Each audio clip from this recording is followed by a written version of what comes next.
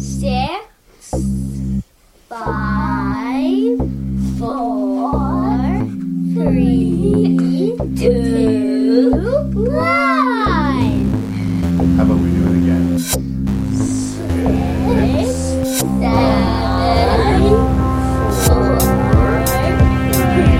3, 2, 1. I think I fought it. Okay, let's try one more I time. definitely Ready? I can move you. Making review. Making review. Say 6, 6, 5, 5, 4, 3, 2, 1.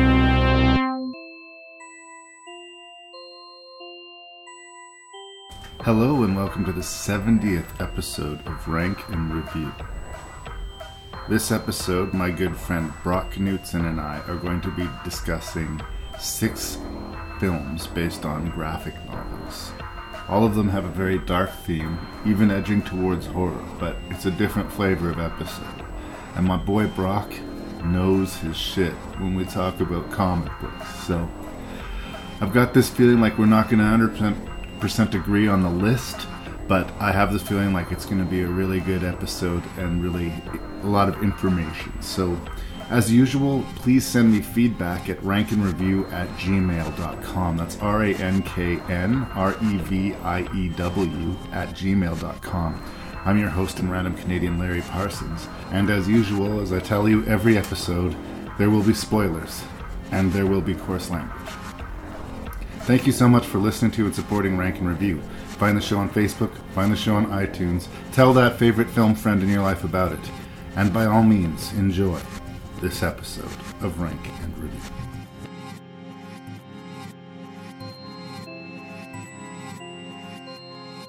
So we are now starting the 70th episode of Rank and Review, and I'm talking via Skype to my dear friend Brock Knutson. I'm not mispronouncing your last name.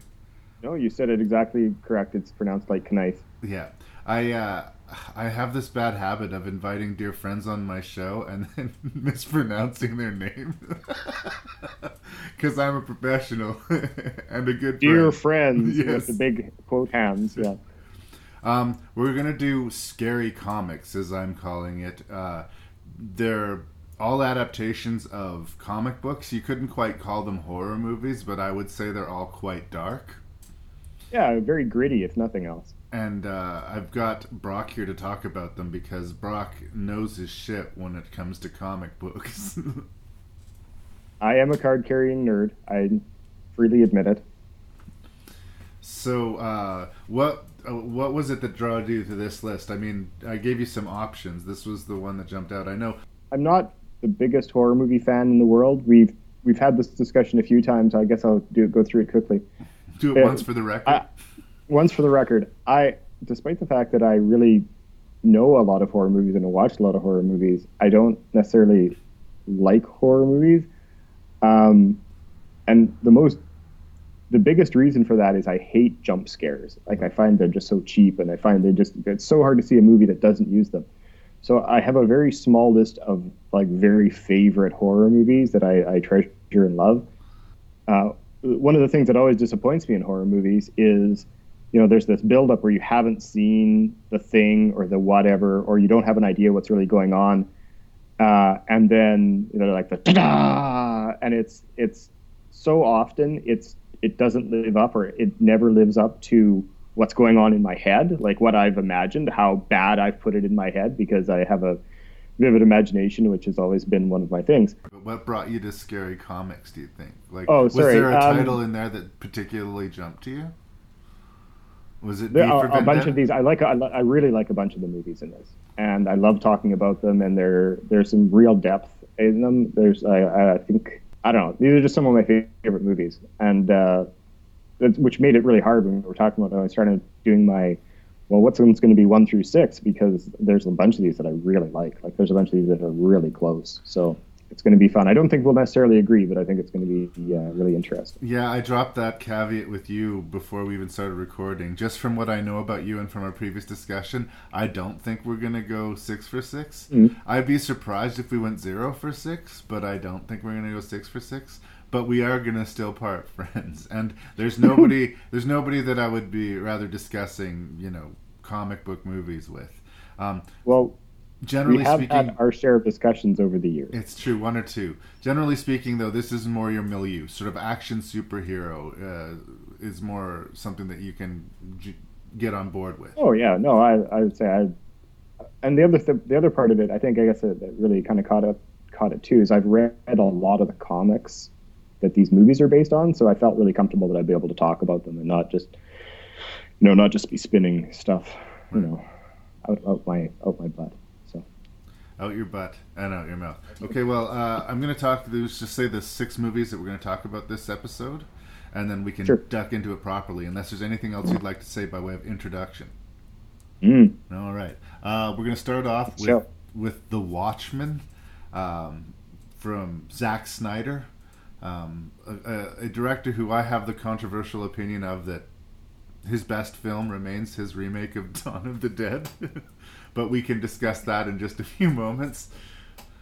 We're going to discuss The Crow Salvation. This was the second sequel to the very successful 90s enterprise The Crow. We're going to discuss a David Cronenberg film to cleanse the palate after that with The History of Violence, starring Viggo Mortensen and my girlfriend Maria Bello. We're going to look at Kick-Ass from the director of Stardust, which is a favorite movie of my wife and I's. And we're going to look at Sin City from Robert Rodriguez, and we're going to wrap it up with a... Don't forget that Sin City is also co-directed by Frank Miller. And apparently one scene by Quentin Tarantino. Yes. Really? I can't imagine which scene that was. One of the violent ones. We're going to finish with V for Vendetta, which you were saying when we talked before is like one of your very favorite comic book movies. Yeah. So I'll get into it when we get into it. So right on. Well, let's get into it. 1, okay. 2, 3, go.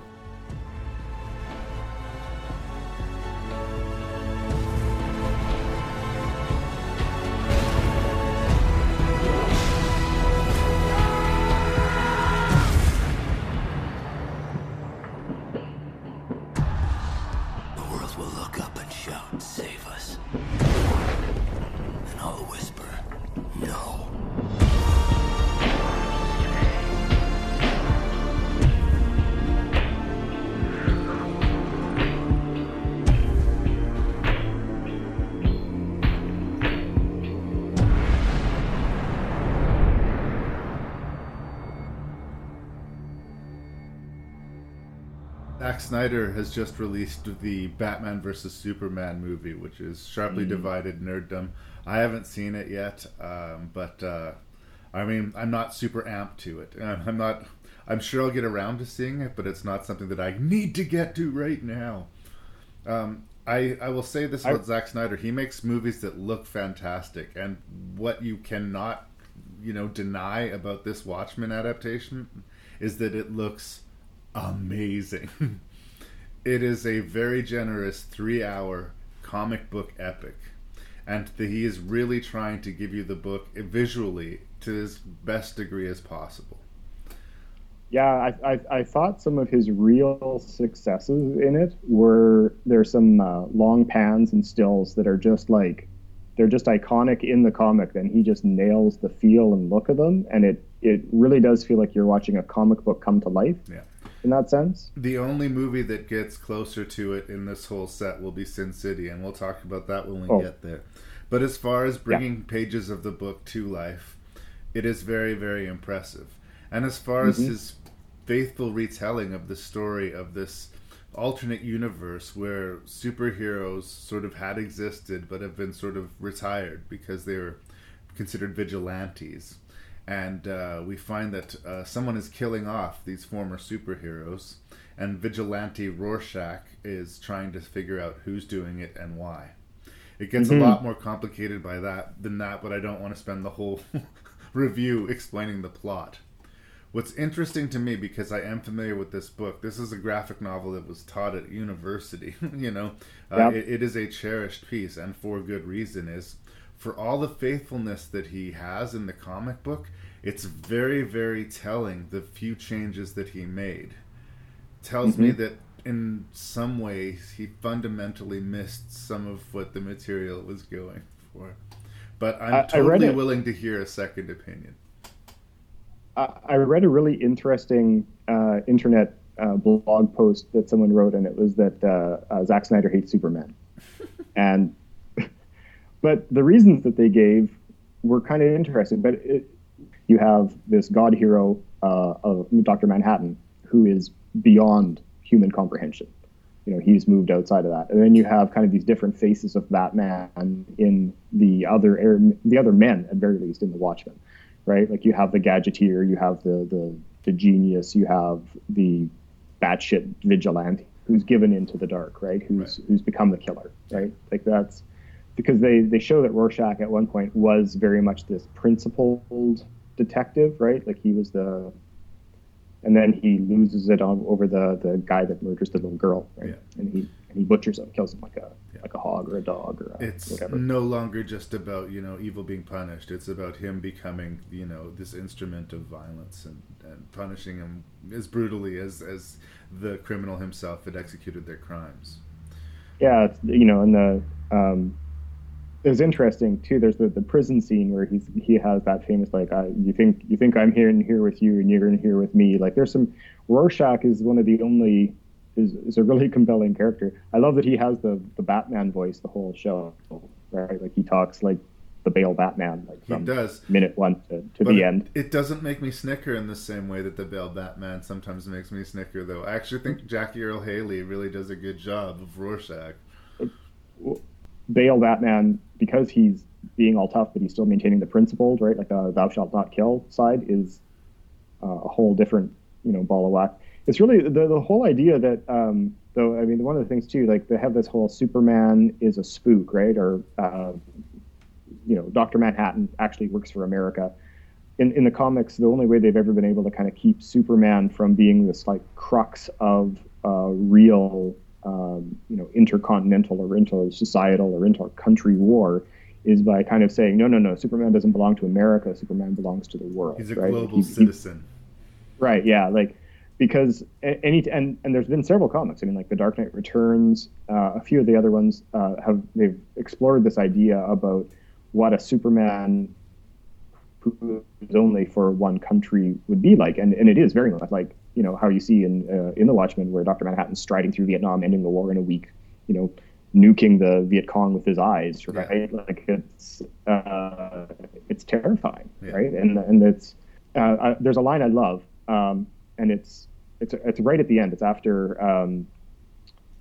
after Adrian thinks uses the D-matter disassembler thing on Dr. Manhattan to try and keep him at bay, and he says something like, the world's smartest man is of no more consequence to me than the world's smartest termite. Right.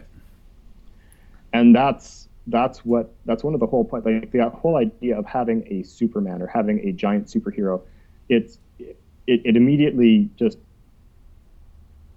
discounts or just shuts down all value. As soon as he's on one side, there's no argument, right? Yeah. There's no fight, right? So and then and that becomes the whole destabilizing him to send him off. I agree that I think in making him the main, like making him the more about the story more about him, or the fiction more about him that is being perpetrated to unite the world, it really takes away from the character. I think it makes him. I like the story in the comic, and I don't think it benefits from being changed. It seemed implausible. It always seems like a strange story in the comic, but I don't think this is a good replacement. Well, what I was talking about when I say the changes that he made confusing to me or being telling as to his, maybe in my opinion, missing some of the points of it, is that, as you say, Dr. Manhattan is so powerful as to be terrifying.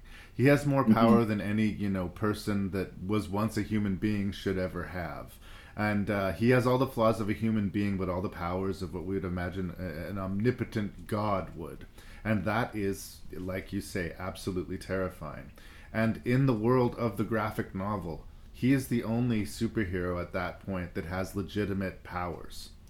Everybody else dresses up in costumes, has armor. Some of them have like little ticks to their personalities and are gifted in a specific area, but they're people.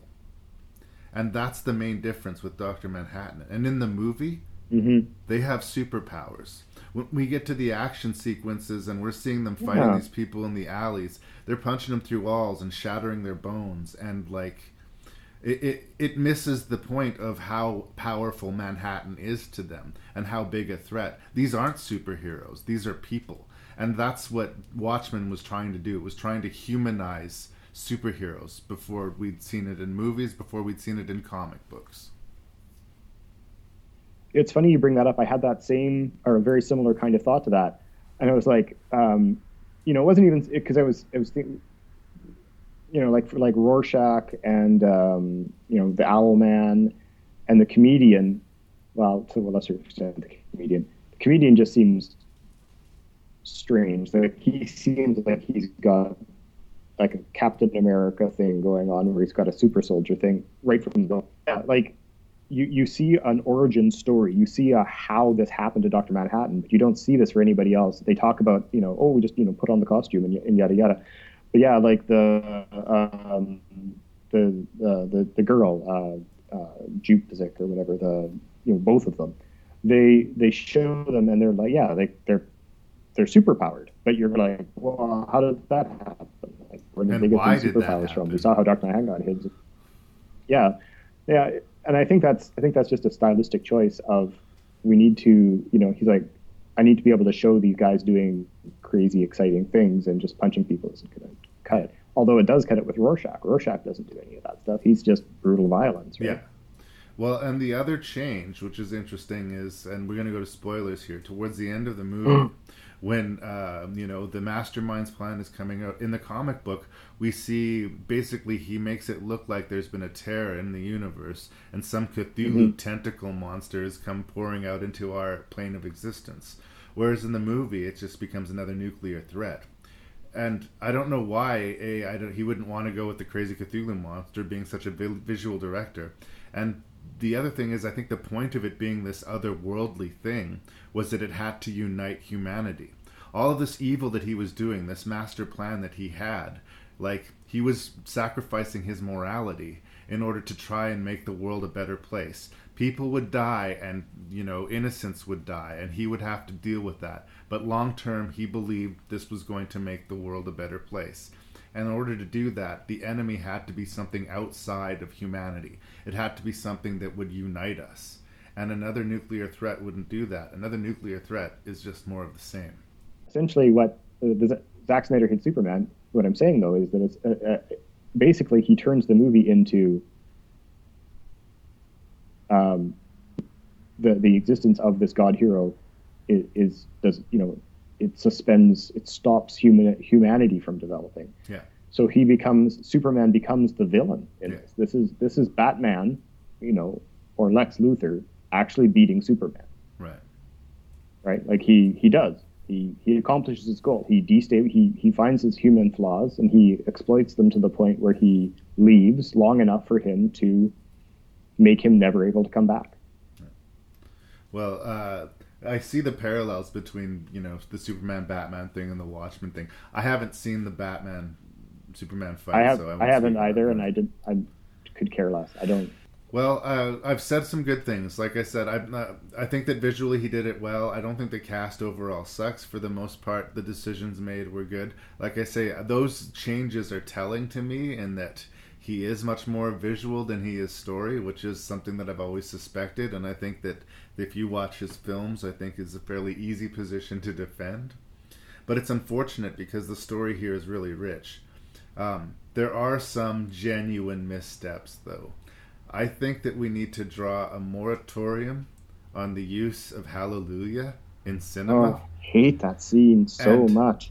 it's like these two people who are trying to connect with each other but can't, and then they get back into their old superhero outfits and remember how things was, and all of a sudden he's got lead in his pencil, and there's this ridiculous fucking love scene that I can't imagine looking at any version of the edit of that and not thinking, this is parody, right? We're supposed to laugh at this? Like, wow. And engines shooting out a spout of fire as they are climaxing in their lovemaking. It's like the entire movie stops for this terrible music video porn sequence, and not a fan. And sight gag. Yeah. And cheap and ugly, and in a movie that's smart, it's just like this really loud, clunky, dumb moment that once, and again, with the Hallelujah, once your song's been used in a Shrek movie, you gotta retire it. You gotta retire it. It's done. There's no impact anymore, you know? Yeah, there's way too many long shots with 60s music. Yeah. And it just goes on too. Like, it's there's some really strange directorial choices. And I think they're really, when you think about what's amazing in the movie, I don't go, it's amazing because the director made a good choice. It's amazing because he took the material and brought it and put it to screen. It's often the points where I go, oh, that didn't work, is that there was some, he went off book, or he took it in his own direction. And to me, that's where it fails the worst. Is, this is a solid gold book, and some of the other things in these lists, which we'll get to, I actually think they transcend their source material, and this one doesn't. It only shines where it shows the source material, and where it goes off on its own, it falls flat. Right. Well, and in Zack Snyder's defense, this could not have been an easy thing to adapt. The fan base around it is ridiculous. The author is notoriously difficult. After League of Extraordinary Gentlemen, he basically said he was done with Hollywood. He's never had anything positive to say about anything that's been adapted, including The Watchmen, including V for Vendetta. Terry Gilliam... He's never seen... Sorry? He refuses to watch. He won't watch any of them after... There you go. So he won't even give an opinion because he won't form one. So he's a sticky pickle or whatever.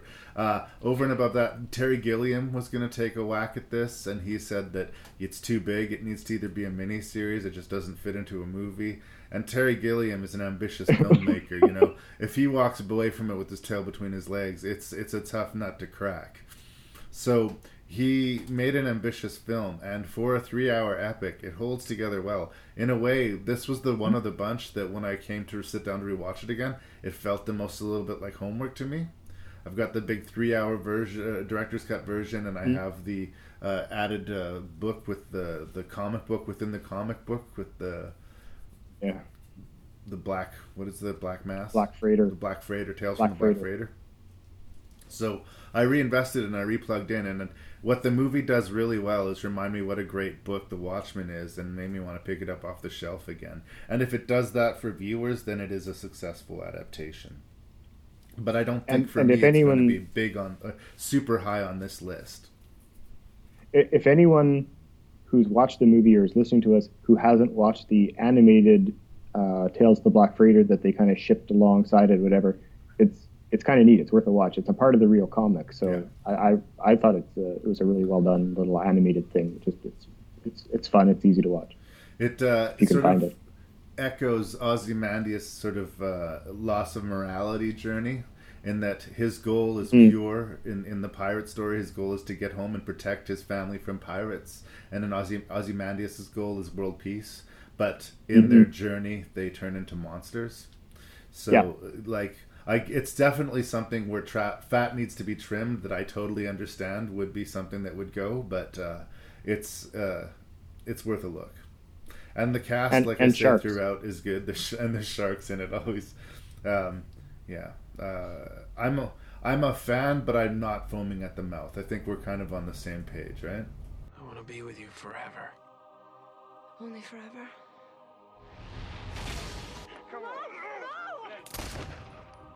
The Crow legacy continues when a young man is wrongfully accused of murder. Alexander Frederick Corvus, do you have any last words?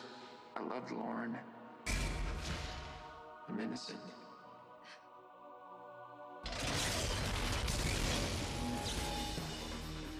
Now, with the guidance of the Crow, he sets out to find the killer. Where did you come from? I'll make sure everyone knows that you're innocent, that you loved her.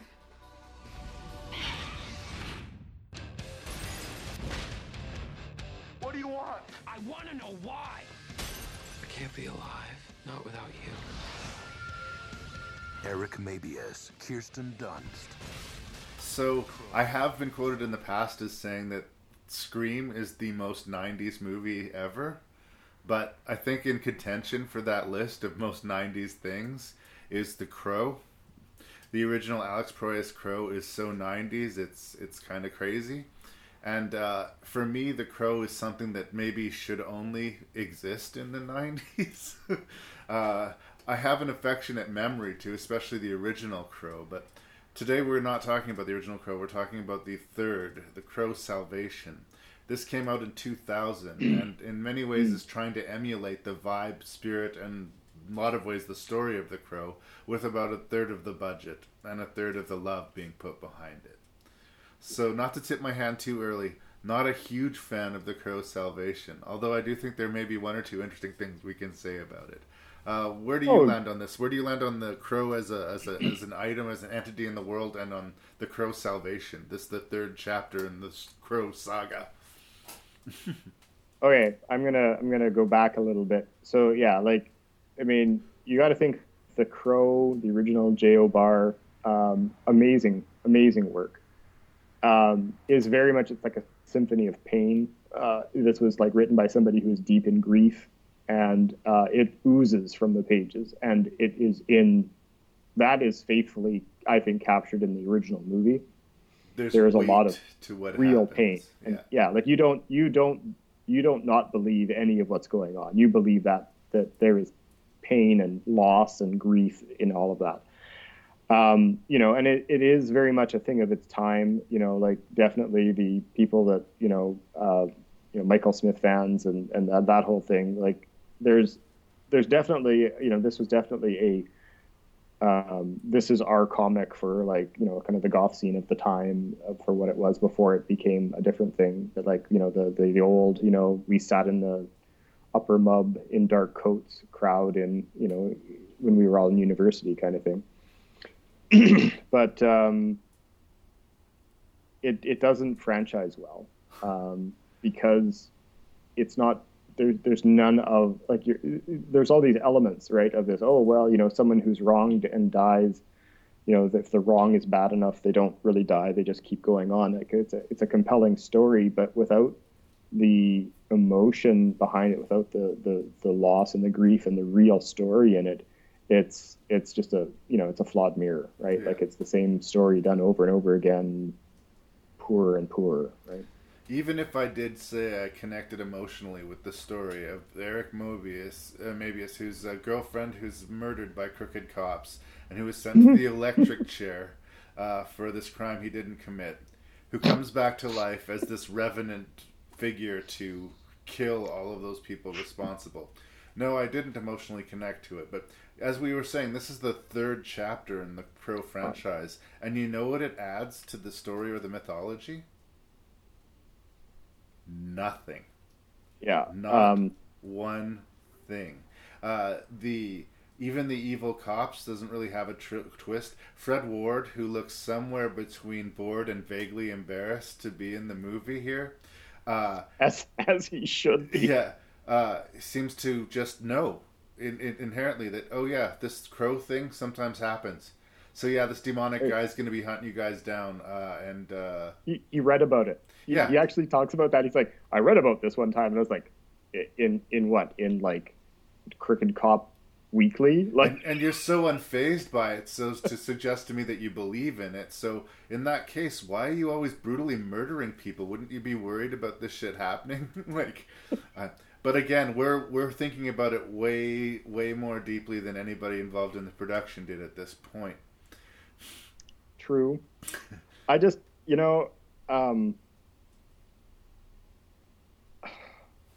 so many. I'm going to have my guys do this thing, and then I'm going to show up and personally plant the weapon with my scarred arm. No.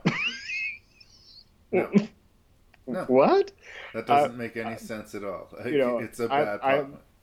I'm at the pinnacle of the police in this area. I'm their, underground office dwelling commander-in-chief. If they get hung up on the street, I'm the guy who can untie all the knots. I'm the master manipulator, puppet, master here. And I'm going to get my hands dirty on a street level just because. And I have a creepy secretary, and I'm all in. It's like at some point someone was like, "Oh wait, the villain kind of knows about creepy things, so let's make him creepy." And I was like, "What?" But again, they did that way better in the first Crow movie. In fact, in the original Crow movie, some of the best stuff in that movie are the bad guys. They're awful, but they're so richly characterized, right? Like they're just so well executed. There's a few bright spots here and there. Like I said, generally speaking, I like Fred Ward. What's his name? Walton Goggins shows up as one of the bad police officers, and he's trying hard to give a performance. I'm sure in 2000 he was just happy to have an acting gig at all. If you're getting paid to act, you're fucking winning, right? So there are things in the movie. William Atherton, who you used to see in the 80s in like movies like Die Hard and Ghostbusters playing pricks, shows up in the movie. So like there's faces here that we can recognize. And I can see them trying to at least meet the level of the darkness of the original film. I thought it was kind of fucked up that they literally sewed Kirsten Dunst's lips shut. That was kind of fucked up. But it was just momentary things here and there which would remind me of the first movie. And when I'm watching this movie, constantly being reminded of that other better movie, I'm not engaged.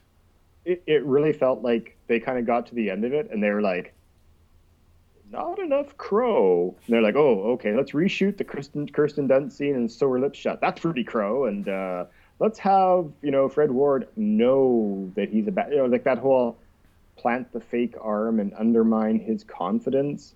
Yeah. And just double dark on the Fred Ward character especially. He's not just gonna kill maybe as his best friend and lawyer. He's gonna like personally shoot him in the heart and then hang his body up and hack it up like he's in a butcher shop or something like this. And use his arm. Ha ha ha ha. So not a lot of love here for the Crow salvation. Let's not forget the completely, there, out of nowhere, superfluous car chase with many explosions. Yes.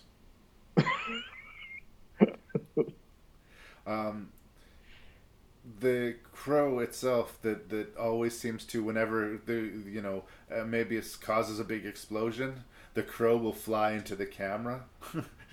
That happens several occasions, in the movie. And bloodstains always look like crows, that kind of thing. Yeah, he leaves his little mark behind. He makes fire go in the shape of a crow. These are all very comic book things, and in a better handled comic book movie would be there. But this was a direct-to-video movie in 2000, which was already too late for another Crow sequel. And the Crow 2 had no, spoilers, I guess, already shot the bed as far as I was concerned. I think that this might be a slightly better movie than City of Angels, but at this point, we're discussing shades of brown on shit, right? Yeah. I think there's a fourth one, honestly. There is, starring Edward Furlong. But that's a conversation for another day. It sucks, everything that made The Crow cool originally just dies when you dilute it with sequels. The fact that he, in the first Crow movie, could take 1,000 bullets and then get back up and laugh was kind of cool and badass. In this movie, it just kills the stakes, right? In this movie, he can't be killed. We know he can't be killed, so we don't have to worry about it being stabbed repeatedly or being shot repeatedly.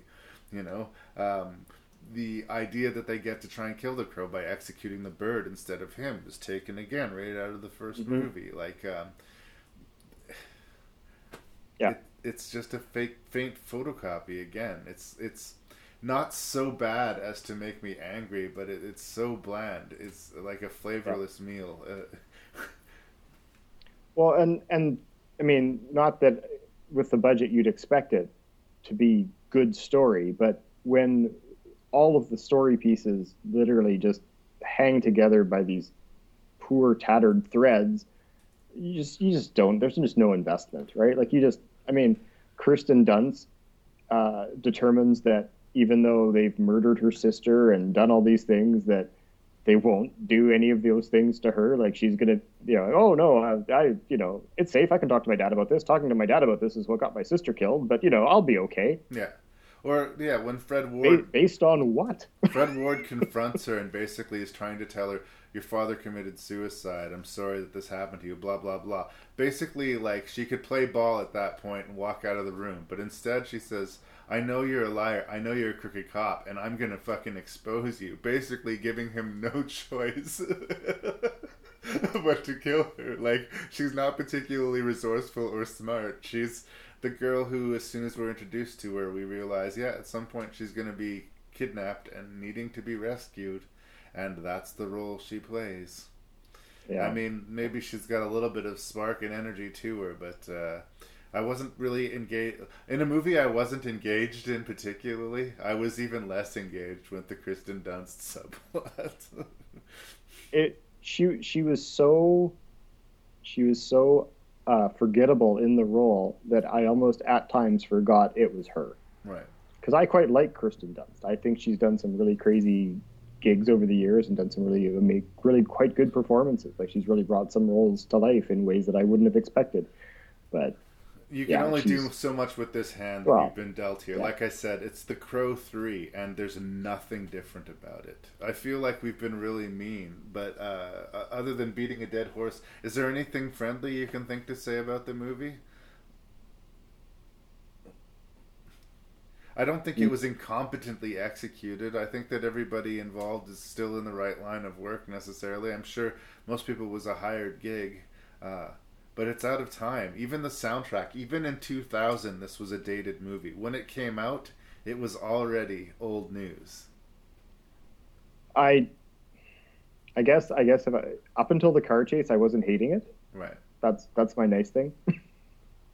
You can watch it.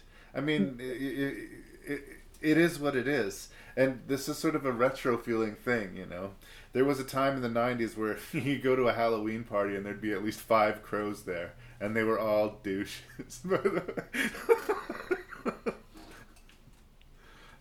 Yeah, I'm not going to disagree with that statement. And apparently they want to try a remake or a reinvention of The Crow. But I don't know. For me, I think that The Crow is a very specific time and place. It was that graphic novel, that original set of stories in the early 90s. And it was the Alex Proyas movie. And that sort of strong, tragic final performance of Brendan Lee. There should not be any sequels to The Crow. Like, these movies probably just shouldn't exist. But if you just love The Crow so much that you want more, here is what can be defined in quotation marks as more. Yeah, and if you like the original Crow movie and you feel like you want more than that, and you've never read the comic, read the comic. It's a gooder. They were gonna kill us. You saved our lives. Hello, my hero. Tom Stahl is a family man with long-standing ties to this community. Right now, this community is rallying behind him and calling him a hero. Way to go, Tommy. Great, more reporters. You look like reporters. You're the big hero. Really don't like to talk about it, sir. You sure took care of those two bad men, Joey. My name is Tom. It's Joey. I have a weird relationship with Cronenberg because, like, I love to support Canadian talent, and like I'm on board. Typically what would happen with me is I'd see a trailer for the new Cronenberg movie and I'd say, this looks awesome, I should check it out. And I would check it out and I'd be kind of disappointed by it. Now, over the years, I've grown to really come to love Cronenberg, but as a rule, I have appreciated his more commercial fare than his more, Cronenberg-y stuff. Which means I like things like the Goldblum Fly and the Christopher Walken Dead Zone more than I like things like Crash or M. Butterfly, right? This History of the Violence one was a pretty huge mainstream success, and it garnered a lot of award nominations, deservedly so. But it also manages to be very much a Cronenberg film. And as it turns out, it might be one of my favorites. So I am a huge surprise fan of A History of Violence, a movie that I got around to seeing and that actually kind of really took my breath away how much how affected I was, how emotionally involved I was to this story. This is the one movie of the bunch that I don't know anything about the source material, but I do know that it is based on a graphic novel. And yeah, me neither. I had no idea going into this. I haven't read this one. This is the one I haven't read. Apparently the screenwriter got the rights for the book and adapted it. The script ended up on Cronenberg's desk. He said he liked the themes, found it interesting. He basically added a little bit of this kink angle to it that we started talking about with some sex scenes, sort of another angle to sort of show us of the relationship anyway, but sort of kept the brute violence and sort of morality identity tale. I'll let you get your thoughts out here, but I'm just going to do a quick service to the plot. Viggo Mortensen plays a small town diner owner. He's married to Maria Bello, and he's got he's got a couple kids and normal life. Stephen McHattie and his sidekick come into the cafe, lock the door, and make it clear that they mean to do some terrible business in that store. Everybody's life is in danger. And Tom, Viggo Mortensen, steps to the plate. He is wounded himself, but he manages to stop these two villains by brutally killing them. Spectacularly. Yeah. This brings him media attention, and the media attention brings him the attention of this old crew from his past, or are they? It's sort of a, is it true, is it not? Who is Tom at the end of the day? Is he who these guys think he is? Is he the small town guy? Can he change between? But this altercation, this violent altercation, unspools his life, changes the relationship with his family, changes his own identity. And it's a lean, 100-minute psychological it's short for what it accomplishes, and it really, really has teeth. So that's where I land on A History of Violence. But Brock, please tell me again what you think of it.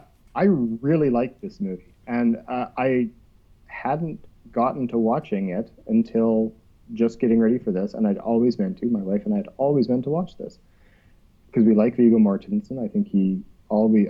I can't think of a single time I've ever seen him phone in a role. He's always in it, 100%. And again, I like Cronenberg. There are some bizarre titles in his bag, but there are some pretty good stuff, and some of his older stuff is really phenomenal. And I mean, there's some, I was saying this before. I think if you took out a couple of the, or even just kind of changed up kind of how they were done in a couple of the scenes, this could easily pass as a Coen Brothers movie, right? Like it's got that fiasco feel of just shit going wrong, and it's really in people's faces. There's complex relationships.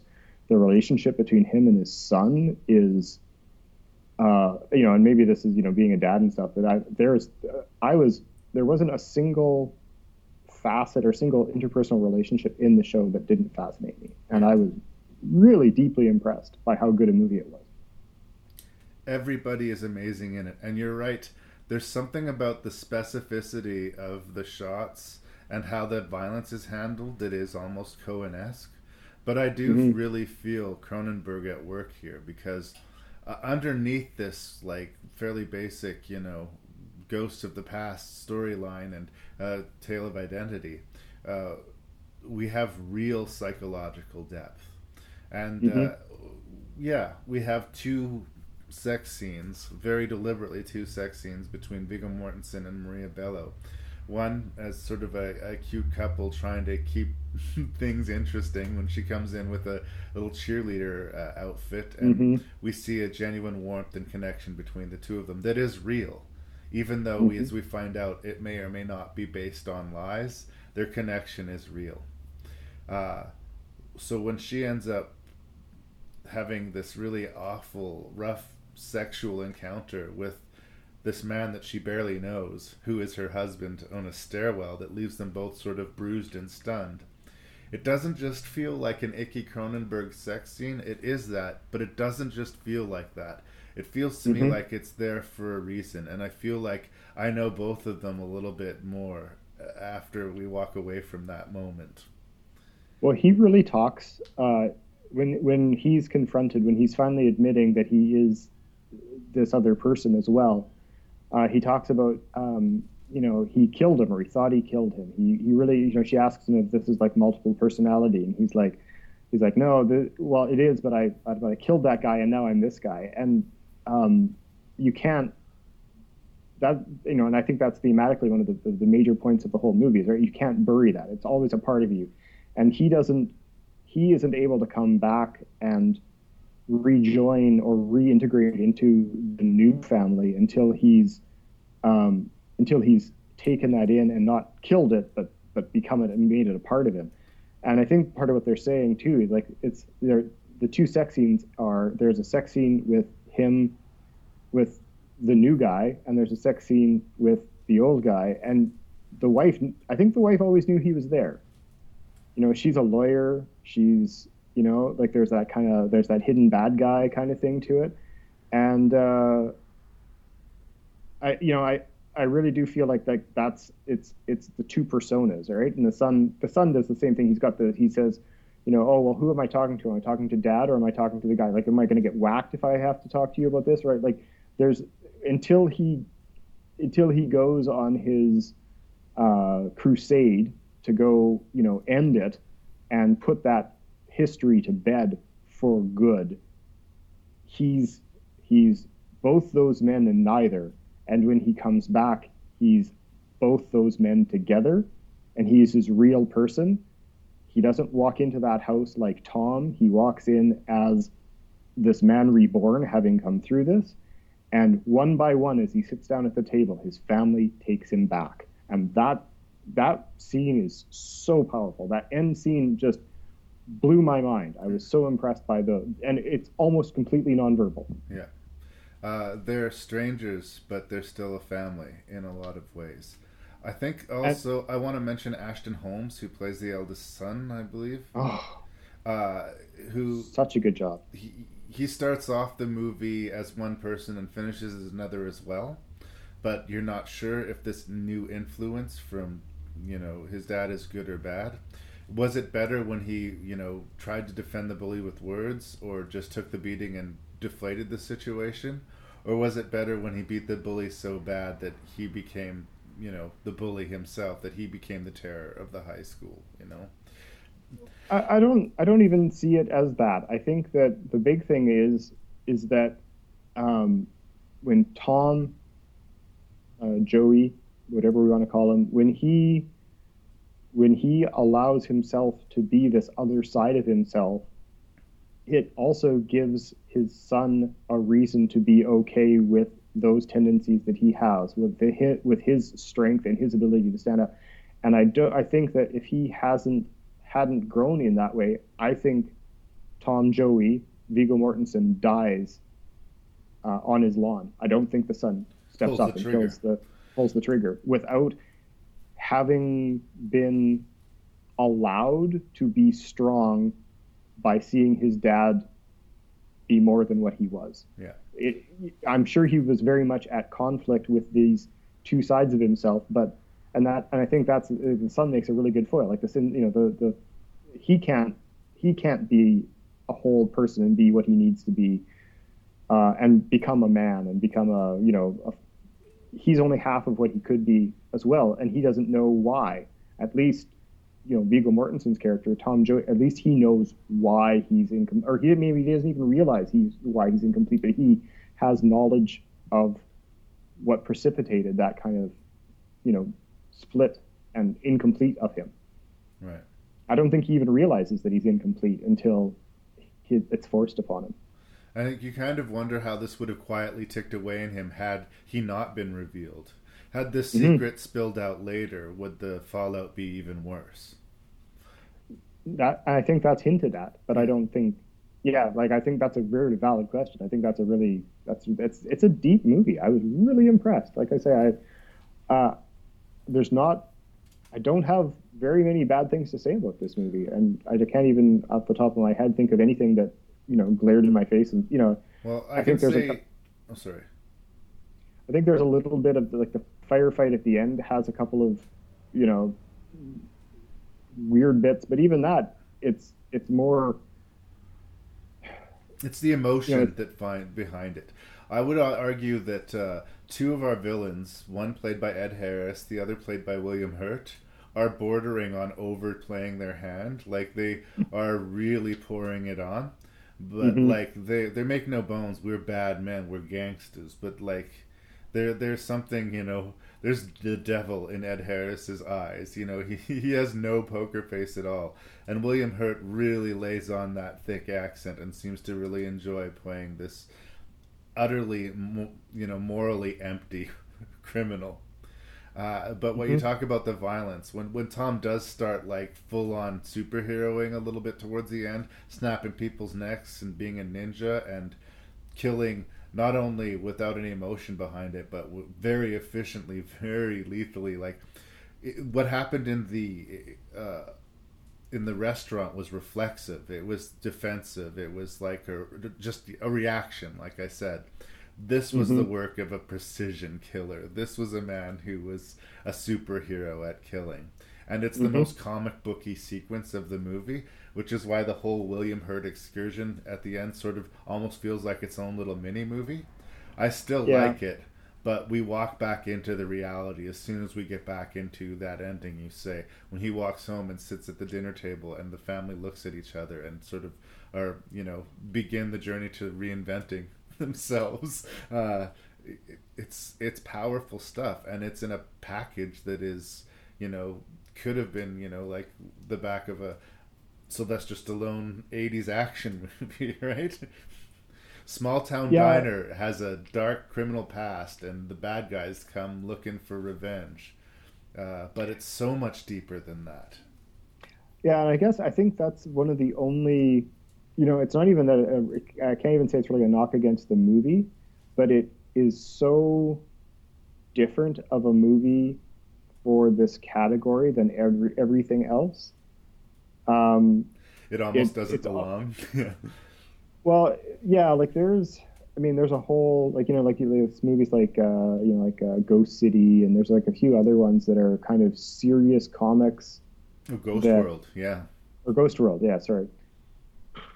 And, there's a couple of those that are like drama comics made into movies as opposed to like superhero stories. No. And this one kind of dances on the line, and it's the only thing that kind of, maybe that's why it is hard to talk about it with these other ones in that same way, because it's like, well, and I guess partly too because I haven't read the comic book, so I have a standard, or I kind of one of my criteria points when I did how I'm going to rank these. This was the one that I couldn't do it didn't fit the whole mold, because I had criteria like, well, how did it do with the story, or did it accurately do this, or did it transcend what it could do? Like all these things that I was like, well, this did this better than that. And this, when I was kind of ordering them, and this one I'm like, I just really like this movie. Yeah. So it's like, it made it hard to say that this is a comic book movie, because it doesn't seem like a comic book movie. It seems like this pedigreed, rich, deep Oscar movie, which, as it turns out, it is. Just happens to be based on a comic. Maria Bello, man. Maria Bello is super hot. I hate to sound so much like a dude, but holy shit. You know what my favorite scene, one of my favorite scenes with her, I have a couple. I thought that was, she's an amazing actress too, by the way. I don't just want to say she's beautiful. She's an incredible actress, but oh my god, she's so sexy in this movie. The look on her face when she's shoe shopping and her girl's gone, and she knows how bad this guy is, and she's still like mama bear, like, you came this close to my child. Yeah, you I love that. Fuck off right now. And I it's don't not care what you are. It's not an easy role to play. It's like one of those things like, oh, I'm the supportive wife, or I'm, sort of the whining, sort of shrill role in the background of all of this violence. And she gives it such depth. And if there was a weak link anywhere, I believe this firmly. If there was one weak performance in this, the whole deck of cards would fall. Yeah, no, like you, and I didn't feel like anybody. I didn't feel like any of the characters. It's certainly the family. I mean, like the mobster characters were all. Some of them were caricature-y, but everybody in the small town felt real, and his family felt the realest of all. One of my favorite little scenes. I'm just because it's whatever. But the right after the bullies are driving their car and they like cut off the real bad guys, right? And they're like, no, we're going first, and the guy in the truck just gives him the flat, cold stare, and he's like, we're not that, yeah, no, go. Like, this is the difference between someone who is a braggart and somebody who's really bad news. Yeah. It was again a nonverbal scene. But it was just long enough. It was just right. Like, there's so many just right things in this movie. I was really happy with. Yeah. Well, this sort of started a nice long chain relationship with David Cronenberg and Viggo Mortensen. He did the one about the Russian mob, Eastern Promises, and another one about famous psychologist whose name is going to escape me right now. So it sort of opened a new sort of chapter in Cronenberg and an era that I so far have been enjoying quite a bit. I really like Eastern Promises as well. Yeah, if you have not seen A History of Violence, watch it. It is seconded. It's the odd movie out in this group, and that is kind of just how it worked out with these comic book adaptations. But it's one of those things that I can imagine somebody listening to who's a fan of superhero stuff may have missed. And it's awesome. So you want to play? Who are you? I'm Hit Girl. And that's Big Daddy. Kick ass. Red Mist. Oh, shit! Fuck me, that kind of hurt.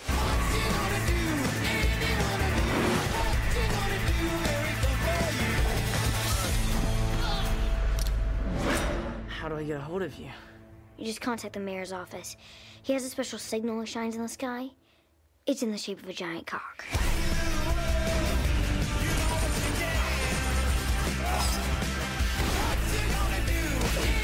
Bring it on!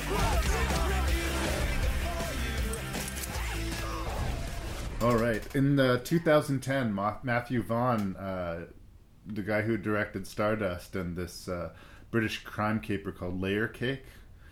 I love Layer Cake. Good movie. That is one of my favorite movies of all time. So Matthew Vaughn adapted this kick-ass comic book, and I'm a fan of the director. I've got a real soft spot for Stardust. It's one of the best adaptations of Neil Gaiman that I've seen. I wanted to like Kingsman more than I did, but it's very popular. They're making a sequel to it. So, and his X-Men movie is decent. So, he's a solid director. I will watch what he comes to the table with. Kick-Ass is an interesting animal for me. I've read a few little snippets from the original source material, and it's much more the real-world vigilante hero, sort of like we were talking about with the Watchmen universe, and that these are people who dress up in costumes and, beat people with baseball bats and shit. Like, they're human beings that we're dealing with here. Well, and I think that side of it, I mean, we were just talking about the second one and how it was whatever, but they make a much bigger point of getting into that these people exist, or that these people are out there. And they do, right? These people really do exist.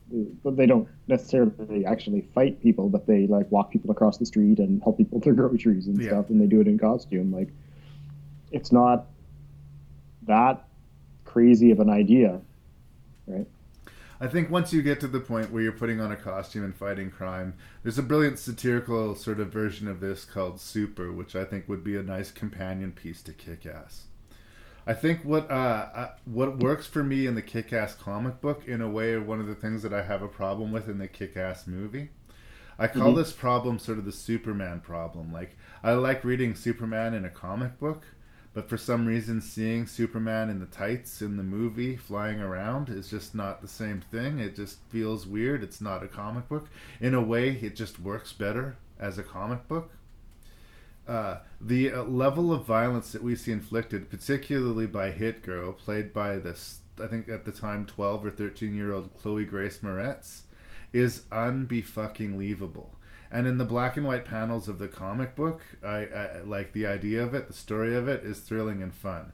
Actually seeing it play out on the big screen TV kind of shocked me. So much so that it took a little bit of the air out of the tires for me. When I watched it again this time, actually, I ended up enjoying the movie a lot more than I had the first time, because I came in prepared for it. But there is something about this subject matter and the violence and how it's handled, which is honest. The movie is many changes as they made. It's a fair reflection of the source material. But in a way, I think that Kick-Ass... It's hard to see. Kick-Ass works better as a book in a lot of ways than it does as a movie. That's its strength and its weakness, and that's where I want to start. But you probably know more about this than I, so I'm going to hand it over to you, brother. It's one of those comics I read a long time ago, but I very much agree with what you're saying. It's not even necessarily the violence inflicted by Hit Girl. The violence inflicted to Hit Girl is really hard to watch. Yeah. Like, seeing a little kid, like, especially in that fight scene at the end where she gets hurt. She gets beat really badly by the main villain. Like, really badly. She takes her licks. Like, hurt pretty bad, right? And I'm pretty sure, I'll say this and then Hillary will be like, no, that's not how it happened. But I'm pretty sure we watched this movie when she was pregnant with Jamie, which would have made Elika 5. And it was a really hard movie to watch when she was in an emotional state. Right. And I was like, oh yeah, one of the movies that we're reviewing is Kick-Ass. And she was like, and I expected her to be like, oh, that movie, because she was really affected by it. She was like, oh yeah, I should maybe watch that again, and whatever, It's like, oh, I thought you hated that movie. She's like, no, it's hard to watch, and that's, there are parts of this movie that, and I don't think it's unintentional, that are hard to watch. I think that all of those scenes are very effective for what they are. I think there's a couple of scenes that are just really hard to watch. The only parts of this movie I actually dislike are all the the red mist, whatever Christopher Mintz-Plasse. Christopher Mintz-Plasse plays this sort of wannabe. His dad is a legit crime boss, and he's just sort of a petulant rich kid. He's the same in everything, and it doesn't add. I don't know. He's the only character, and he's mainly known. Well, he's not mainly known. He's been in a lot of things, but he was introduced to the world as McLovin from Superbad. Yeah. And he's sort of played variations of that in different movies. Usually in small doses, he makes me smile. Actually, I didn't have a huge problem with him, in that he fit in with the world, and that the joke about his character was that he was pathetic, and that the more he was treated pathetically and the more abuse he took, the more all of a sudden he started to become a legitimate threat. Worked well enough for me. The cast across the board, very good. I like Mark Strong. Generally speaking, I like Mark Strong as an actor. And we have the sort of flash casting of Nick Cage here. And he is definitely absolutely bonkers off the hook. But for this particular role, I think it was really worth explaining. They don't go as deep into it in the movie as they do in the book, but no. In the comic book, as I recall, he tells her that he has this tragic origin, that it's all this violent past, and that this is sort of like a Punisher-like origin story where he's trying to protect her and avenge her. But as things play out in the story, we find out he's just out of his fucking mind. And that he doesn't have a legitimate origin. He just likes inflicting violence on people. And at least he inflicts it on bad people. But by taking it this extra level and training this single-digit age category girl to be this lethal hit person. It's really questionable. The man is insane. His friends are right to question him. The fact that her life returns to a normal thing is a win for the movie. And the fact that that Nick Cage plays him as a barking mad lunatic is appropriate. Yeah, I really like Kick-Ass. I don't love it. It's not one of those movies that I'm like, ooh, I should watch Kick-Ass. You know, I don't think it does anything poorly. I don't think it does anything amazingly. The whole movie kind of catches itself right off the hop, where it's like that opening scene with the crazy person on top of the building, you know, with the wings, right, crashing into the car and dying. I mean, it's basically saying that you're either crazy and going to die if you are a poor version of a superhero. That's why they don't exist. You're either crazy and you're going to die, or you're crazy and you're going to be a criminal. Yeah. And there's no middle ground. There's no, you know, you're either a joke or you're a madman. Well, and in this world, you're a masked vigilante calling yourself a superhero. That's what a superhero is. Yeah. I think that the character that Nicolas Cage is playing is basically an indictment of Batman. If you want to do a real serious movie about Batman, Christopher Nolan, you're doing a movie about someone who is severely mentally ill and who has violent predilections. And I don't know if people want that movie, but that's who that guy, I think, would be. And what an unfortunate position it would be to be raised by such a monster. Oh, sure. Yeah. But that's Rorschach again, right? Like that there is no, you can't do a real movie about real people. They're real heroes that fight guys with guns unless they have guns and unless you're as bad as them, right? Like that is a theme that comes up several times, right? I think that it's unfortunate too that they couldn't really bend the medium in the way they did with Watchmen and Sin City, which we'll talk about, to make it look closer to the comic book. It almost, and I guess we don't want this to be an animated movie, but the art in the book is not realistic necessarily. No. Like, the characters look more like cartoon people in some ways. So again, this transition to seeing it in living flesh is not entirely comfortable. Like, I don't know that there could be a version of Kick-Ass that is necessarily superior to this adaptation. I mean, I think the problems with the adaptation is that it's just a really tough nut to crack. I said a similar thing about Watchmen. I think this one goes down a little bit easier than Watchmen in a lot of ways, but its goals are a lot less. Yeah, it's a much more simple story. The goals are a lot less lofty than the Watchmen in that respect as well. It's a very watchable movie. Matthew Vaughn makes entertaining movies. There'll always be one or two scenes in his movies that go, my goodness, that man can make a film, you know? And this is no exception. Like, watch this movie as you would any Matthew Vaughn film. But I'm not overly enthusiastic either. I'm not as connected to the source material, but I think that I would very strongly prefer the comic to the film in this particular outing. Yeah, well, and I think that, you know, the violence really stands out in it. And if you have a problem with violence, it's going to be a bad movie to watch. Like, you're not going to enjoy this movie at all. If you have any kind of, you know, if you can't handle seeing a kid getting punched in the face, do not watch this movie, because it happens over and over again. And it may be a comic book movie, but this is brutal. This is hard R kind of stuff. And like I said, I recently reviewed Dredd, another comic book adaptation. I could totally understand somebody watching this on the wrong day and this not agreeing with them. Like, I get it. Love Dredd. I love Dredd, don't get me wrong, but I mean, if somebody walked into the room, like, what the fuck are you watching? You know? If you're having a bad day, if you're particularly sensitive that day, maybe that's not your bag. It's definitely in that window, and because it deals with primarily children, it's kind of shocking.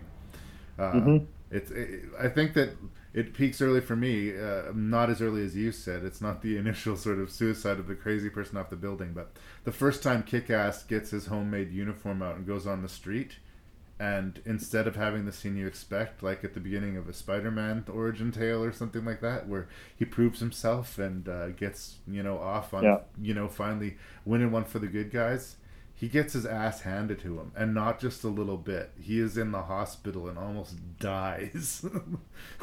So the fact that he got stabbed as badly as he did, I was like, ooh, that's I don't think that's just and now you're back out of the hospital. Like that's a significant, serious, life-changing wound. Yeah. Anyway, so I like Kick-Ass, but it's not amazing. I think we're more or less on the same page. Is there anything else you want to say before we move on? No, I think it's worth a watch, but again, just trigger warning: violence against children. Yeah. If you have a problem with children and violence in the same film, which is very understandable, then Kick-Ass might be a sensitive spot for you. Yes. If you bruise easily, you may want to stay at home.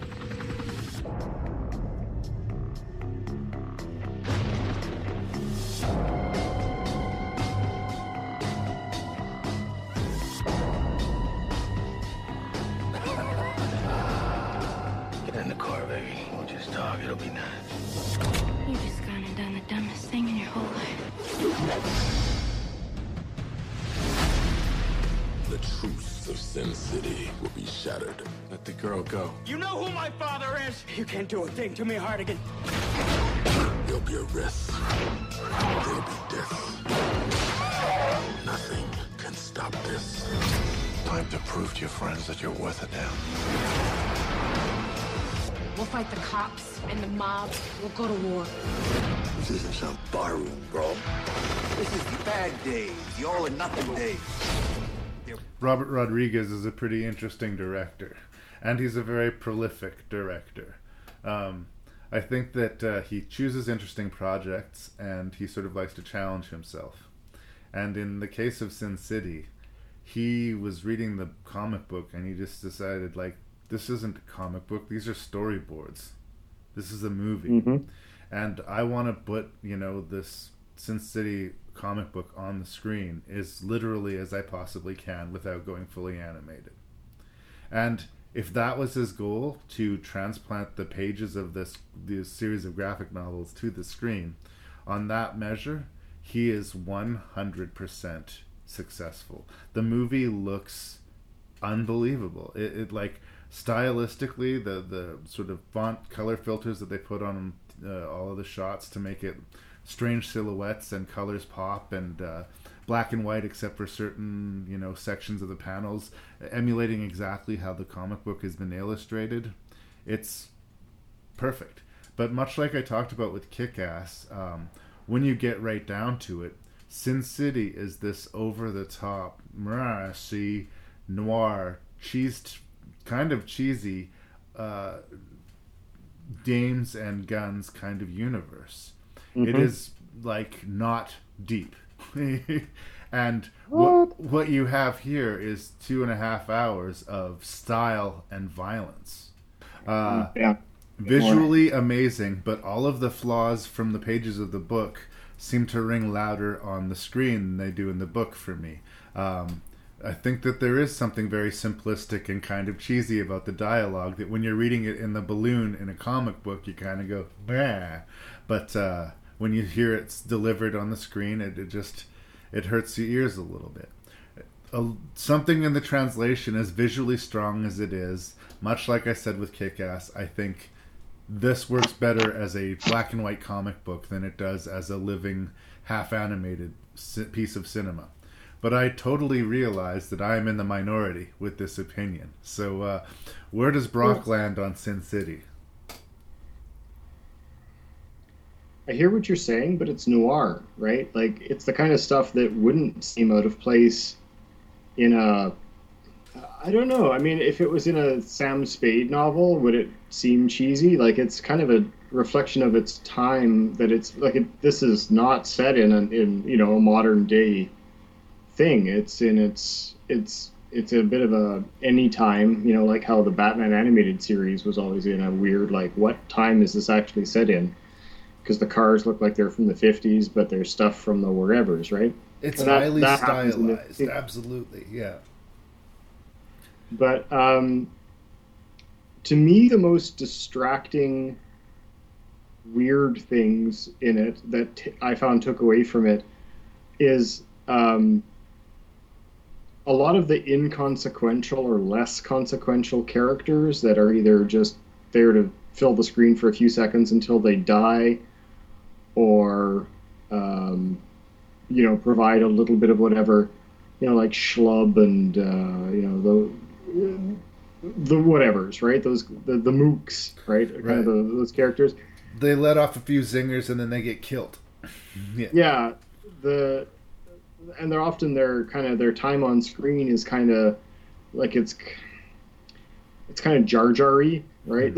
Like it's in a comic book, them being in one panel saying that one line, and then in the next panel them dying, whatever. You're okay with it, but in this it's like it feels like something Lucas would have added in the recuts of his first 3 movies, like what is like, very melodramatic on the page becomes crazy melodramatic in a movie, or just loses it and is goofy, right? It goes all the way the other end. There's a scene that I wanted to talk about where I think is very emblematic of this. Basically, the story of Sin City. It's an anthology movie in a lot of ways. We're basically shown this crazy, highly stylized environment of Sin City, and we're introduced into several characters. And we have a character who's sort of a good guy, represented by Bruce Willis. We have a character who's sort of a bad guy, represented by... There's 4, pardon me? 4 stories, though. Yeah. That's the problem. That's one of the problems. Yeah. We have a character that sort of represents the bad guy, the Mickey Rourke character, and then we have the character in between, the Clive Owen character. But all of them are basically going to be doing basically short, violent tales that is going to show us all of the darker, more interesting corners of Sin City. There's not so much an overarching story as there is, different varying chapters of bloodletting. Mm-hmm. And that's what the book sort of functions on. But there's a scene where we know there's a serial killer in operation, and the Mickey Rourke character shows up, and this woman, who I believe was his lawyer, has been held captive there. And her hand... she's a social worker. A social worker, pardon me. The social worker's there, and her hand has been severed and eaten. And they do this sort of push onto her face, and she says, "He made me watch. He made me watch." And I can see that panel in the comic book working, like as sort of that's a disturbing moment. But in the movie, it kind of made me smile, and I don't think it was supposed to. Yeah. And those are the sort of moments in the movie that takes me out of it. For all of the visual achievement, I think, that's where my echo chamber of this review is. For all of the visual achievements, it's not deep. It's a very simple, bloody, blunt movie. And if you're in the mood for that, by all means, gorge on Sin City. But when I talk about even Kick-Ass, or, even The Crow has deeper wells to sort of dip into, sort of thematically and story-wise, than Sin City. Sin City is bluntly what it says it is, and you can respect it for that, Not everything, sometimes a cigar is just a cigar, right? This is about sex and violence and nothing else, and that's fine, but for all of the praise lauded upon the movie, you'd think that there was more to it than that. And in my opinion, there kind of isn't. Yeah, one of the things, I don't disagree. I think one of the things that, like when I was talking, like I kind of have these criteria that I was using to evaluate the movies. One of the things I kind of was like, did the movie transcend the material? And this is one of those ones where the material isn't any deeper than the movie, right? Like there's not like this is some great work of fiction. It's short, brutal, dark stories.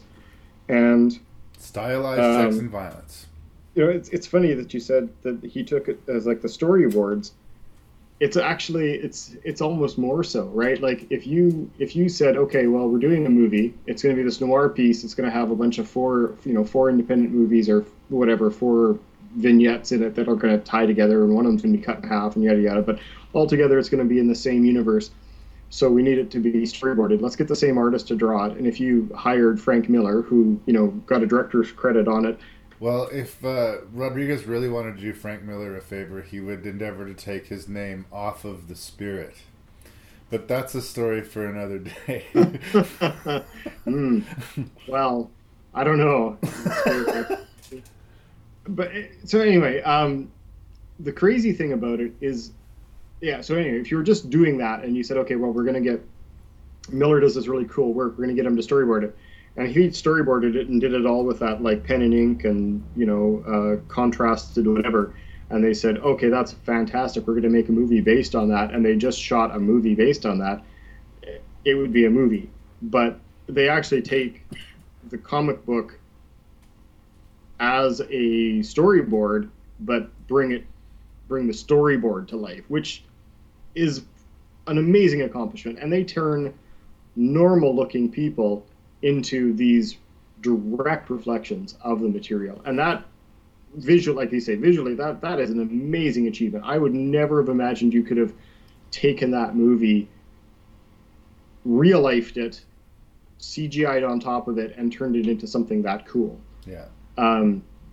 It's like a Scanner Darkly kind of does the same thing. Like they take real stuff and then they put stuff on top of it, and it changes it into its own crazy new.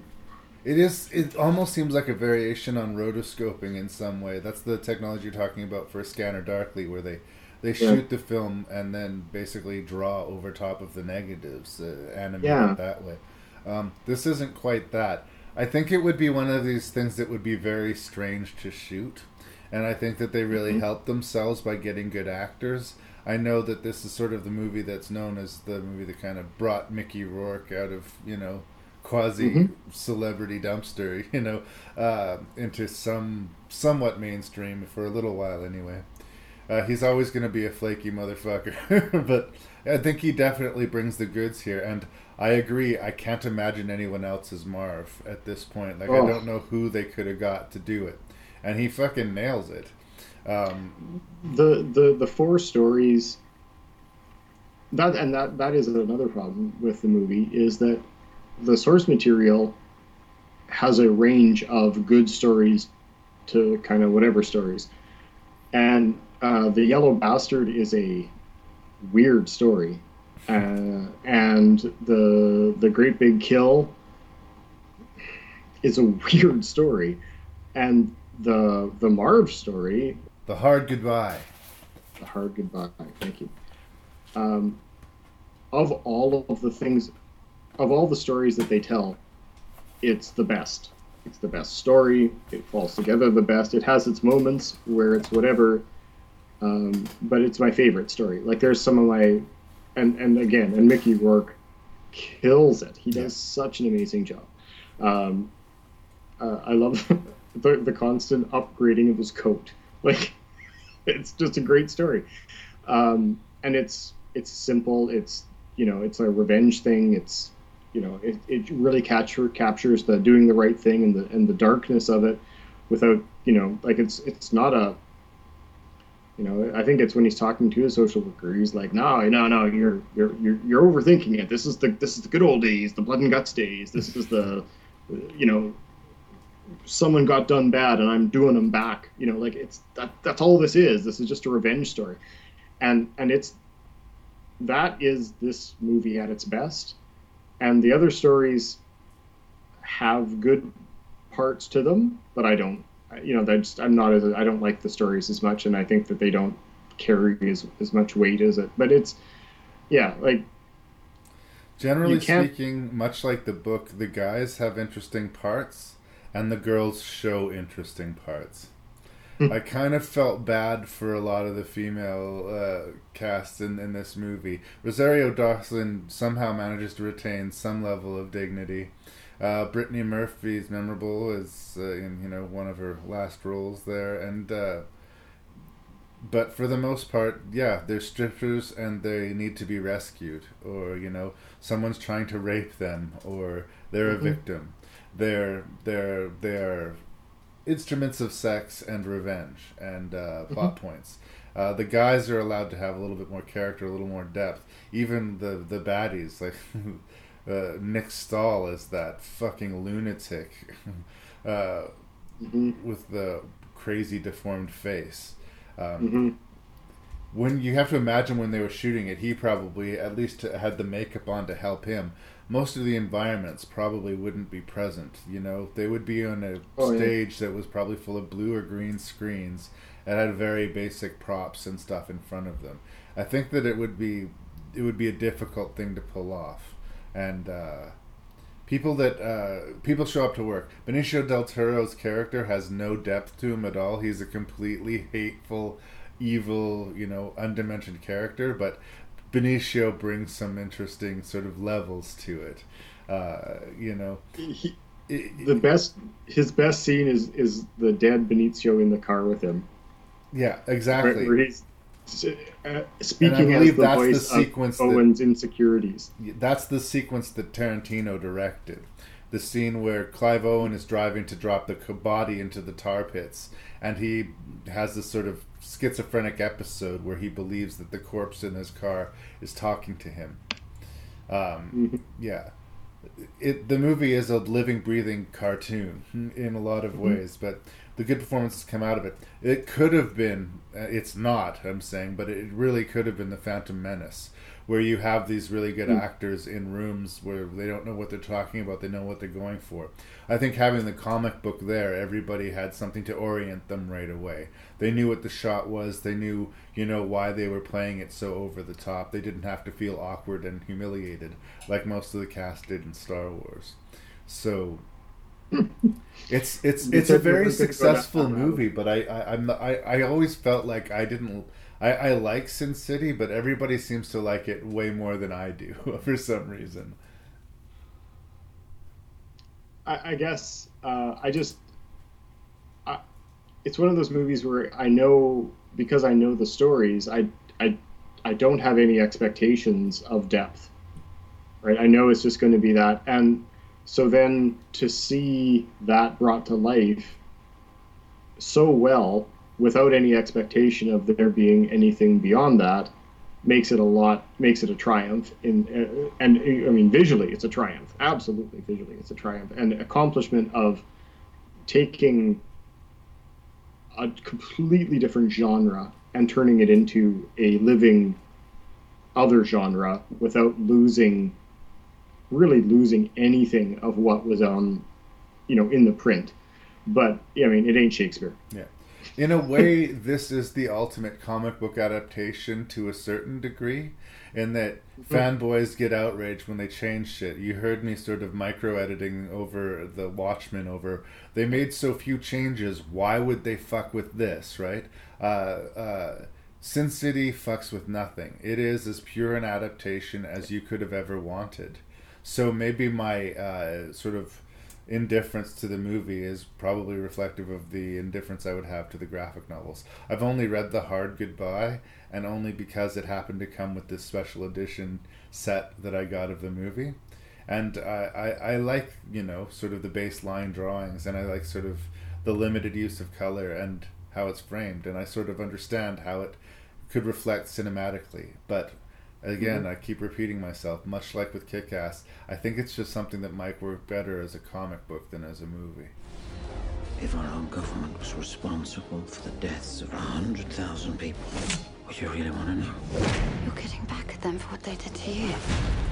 Fear became the ultimate tool of this government. I want everyone to remember why they need us. I wish I wasn't afraid all the time. People should not be afraid of their governments. Government should be afraid of their people. This is exactly what he wants. Chaos. The movie looks fucking fantastic. Yeah, there's some crazy scenes in that movie. Yeah. And the limousine is really hardcore. It's a dystopian future that's being presented here. It's also another adaptation of another Alan Moore book, and in his it was a very, large wagging the finger of the Thatcher era of the British government. So a lot of that stuff was going to be lost on me. I was sort of going to be looking at it as another sort of vigilante Cape Crusader superhero kind of movie. And I'm on board. I think Natalie Portman's a really great actress. I think Hugo Weaving does amazing work with a difficult shield. He's got a fucking dinner plate over his face. Hey, do you remember when we were talking a long time ago, we talked about the first Spider-Man movie? Absolutely. My pet peeve. And we were talking... What's your pet peeve about that movie? I'll just say it again in case no one's ever heard it before. Because it turned into Power Rangers at the end. Yeah. Basically, they did... we can't see any expression on Spider-Man. We can't see any expression on the Green Goblin. They have this prolonged conversation, and it's ridiculous. We don't see the performance. We just see the costume. And I will say that this Guy Fawkes mask that is over top of our main character's face throughout the whole movie, that does, because of the amount of pontificating he does, I do get tired of looking at the dinner face. I would really like to be able to see an actor. But the second they do that, it's like Judge Dredd taking his helmet off. You don't do it. V has to have the mask. So, as much as it's an obstacle, I respect that as a choice. Despite the mask, the amount of emotion that he carries and the amount of emotion that he puts in his words and the classical training, obviously, and just the body language, to put those two side by side, one of them looks like Power Rangers and the other one is somebody transcending the fact that they can't use their face. Yeah. And it's such a, I find that a very, to me, that's a huge difference between them, is that I pull so much realistic, believable emotion from despite that is part of why the movie just blows me away. I love Hugo Weaving's, I love his voice. He's just awesome. But anyway. I've studied drama and I've done some work with masks. That's right. I've lived, motherfuckers. But if you've ever looked at just what they call a neutral mask, there's something really spooky about it. It supposedly has no expression and every expression. And depending on how you're walking around or what you're doing with your body, it's become strangely expressive. The Guy Fawkes mask doesn't quite manage that, but that's what they're going for it. But he manages a lot of things with it, and they do some work with the lighting to highlight different areas of the mask. Like they'll tilt it down for the more sinister scenes, or they'll do a side on so that you catch the curve of the smile when it's kind of a sardonic. They're working on it. The other thing I wanted to say, and we'll get to the plot in right 1 second here, but for a movie that's a dystopian future, the fact that they got John Hurt to play the big bad as an interesting sort of counterbalance measure to the, of course, 1984, I like. So, what have I said so far? Visually amazing, cast is amazing, our lead is amazing despite the fact that he's wearing a dinner plate over top of his face. So, the only place that I run into problems, Brock, and I do, is the story. I have some very real problems and quandaries with the story issues with this movie. They've always rubbed me the wrong way. It's always kind of burned me. And it keeps me a little bit at arm's length in a way that I'm not as enthusiastic about it as Cam. Let me just say the plot really quickly. Our main character, played by Natalie Portman, do you remember her name off the top of your head right now? Of course I don't. Evie, thank you. Evie Hammond. Living in this future, finds herself in the wrong alley on the wrong day in the wrong night, being rescued by a masked vigilante, V. And he seems intrigued by her and shows her this elaborate terrorist explosive that he has set up. And they do, the big operatic dance score, and we see the buildings fall.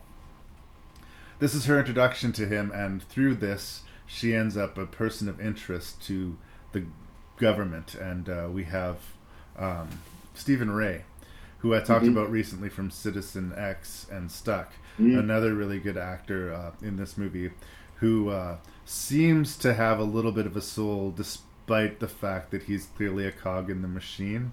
He does question some of the shit that's going on behind the scenes.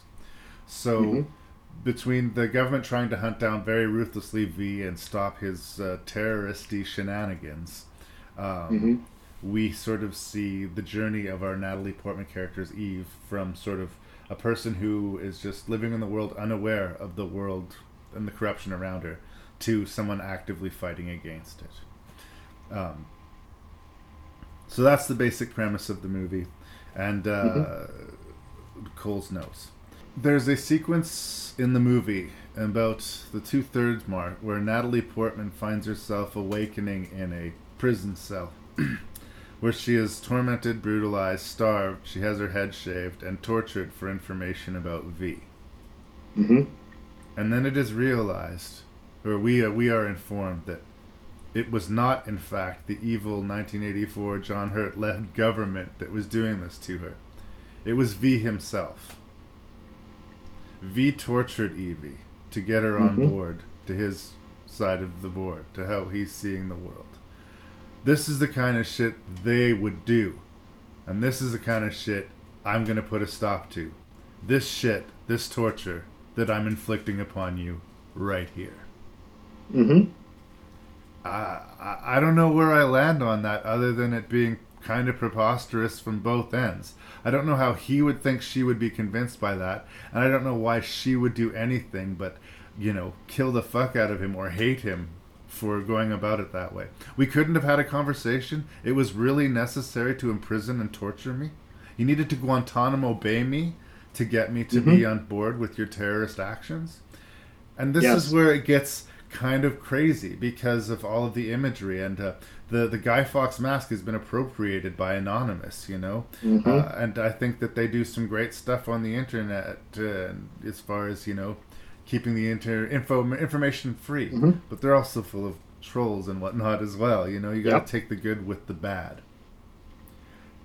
I don't think that this is a necessary facet. I think it's a ridiculous sort of tangent to the story, and it makes me think less of both V and Evie.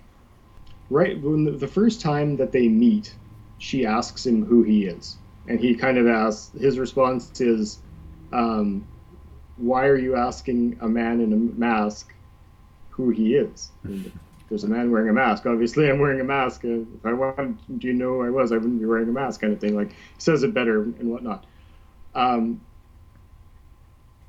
But that question frames their entire relationship. She asks who he is. She says she wants to live without fear. And he has he does not say he is not a monster. He very much says, I am a monster, and I am a monster that was created by other monsters, and all I am here to do is to kill the monsters that created me and made me the monster I am. So, and the only thing he can do to take away her fear is to do what was done to him. To put her through the same crucible. And there's the parallel images of the crucibles that they went through. He goes through a crucible of fire, she goes through a crucible of rain, and they do this flash back and forth where on the rooftop where she gets it, where she has her little Shawshank Redemption moment. She's accepted her death. And it's really neat because at the end, when there's this part where she offers him love and basically says, go away from this, like don't do your thing. And he says no. He walks away. He's like, this is my job, this is my purpose, I'm created by this. I don't get the girl, I get the death. I take them down with me and I kill them all.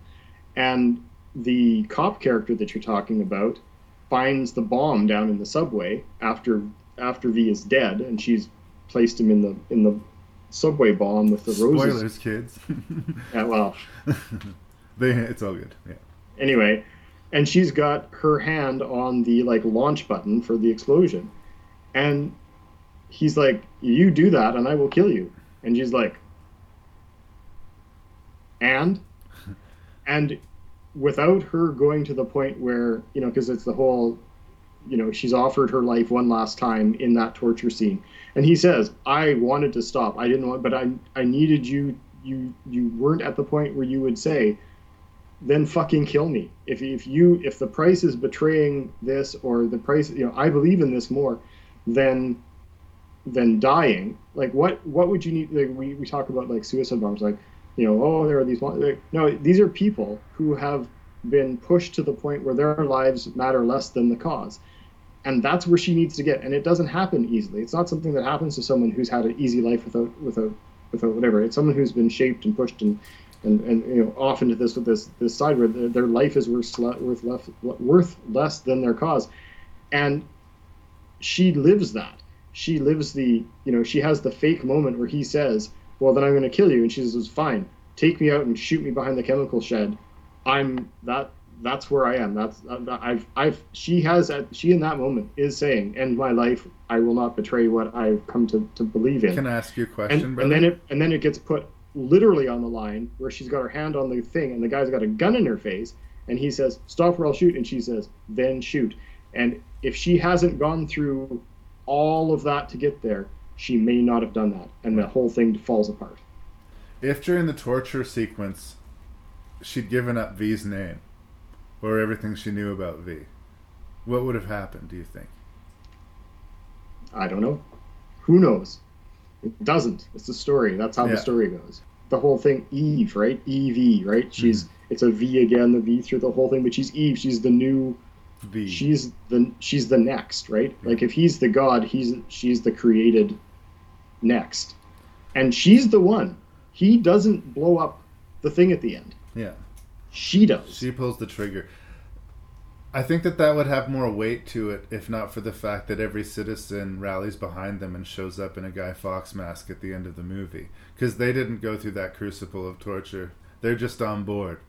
Also, everybody in the city's looking for the dude wearing that cape and that mask. There seem to be an awful fucking lot of them. But yeah, I understand it's based on a comic book. And I understand that it's interesting and subversive to set a hero as a terrorist. They did a similar thing in The Dead Zone, basically, where our protagonist is trying to assassinate the president or a presidential nominee for the United States of America, and he's our hero that we cheer for. In a way, that's kind of what's happening here, right? V puts bombs in political targets and explodes buildings and dances about gleefully. And he pontificates and he philosophizes and he has an ideology. And I'm turned off by the fact that he feels the need that, in order to get you on board to become me, you have to go through my torment. You have to go through this hell. To me, I think he's a heroic person if he's protecting people from hell. If John Hurt's corruption, how bad is his corruption that it is worse than this torment that he's subjecting Natalie Portman to? How much improved in her life? She maybe sees the world more realistically, but is she a happier, more comfortable person at the end of the movie than she is at the beginning? I don't know. It's an interesting movie, and I'm certainly, I'm not against it. I still give it a positive review. I think it's visually strong. I think that the performances are strong, but I ask hard questions of it because it is a ambitious movie. So, but it's a vendetta. Yeah, it's personal. It's not. It's a revenge story. It's not. He's not in it for the revolution. He's taking down everyone that fucked with him. Yeah. It's and he. Maybe I wanted to like V and I didn't. Maybe that's why. Maybe we're not supposed to like V. Yeah. He totally is a monster. Yeah. If you want to see someone that you like, you look at Stephen Fry's character. He's the pleasant reflection of him, right? He's the happy, jokey guy who's inspired and does the whatever side of it. But that's his, he foils him that way, and it's very blatant that they're foiling them that way, right? So. I like the movie, and I'm sorry I feel like I spent the whole review talking down to one of your favorite movies, and I do like it, but it's something that's always stuck in my craw. If it sticks in your craw and it gets us talking about it, that's fine. I hear what you're saying.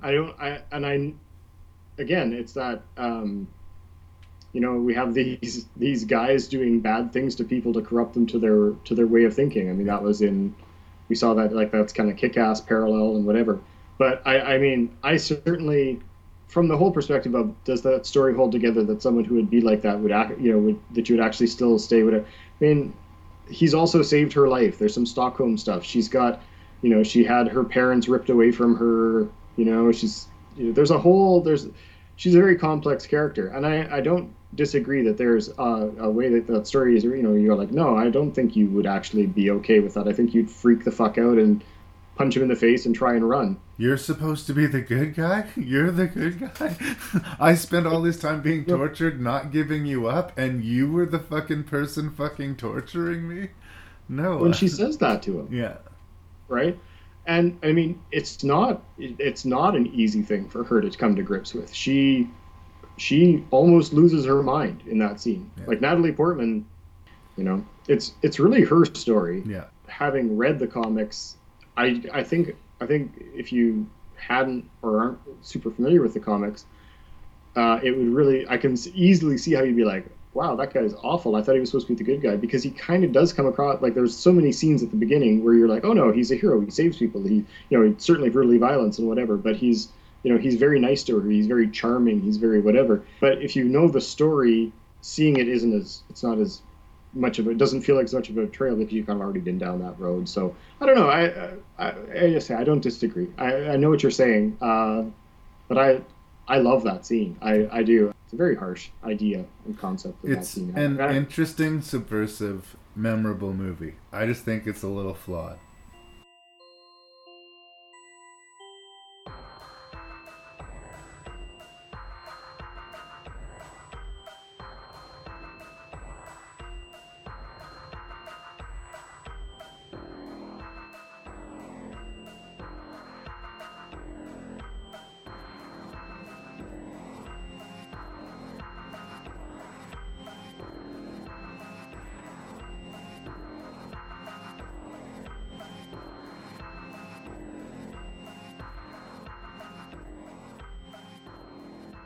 What was your least favorite of these 6 movies, and why? Amazingly, it was The Crow, Salvation, because it was terrible.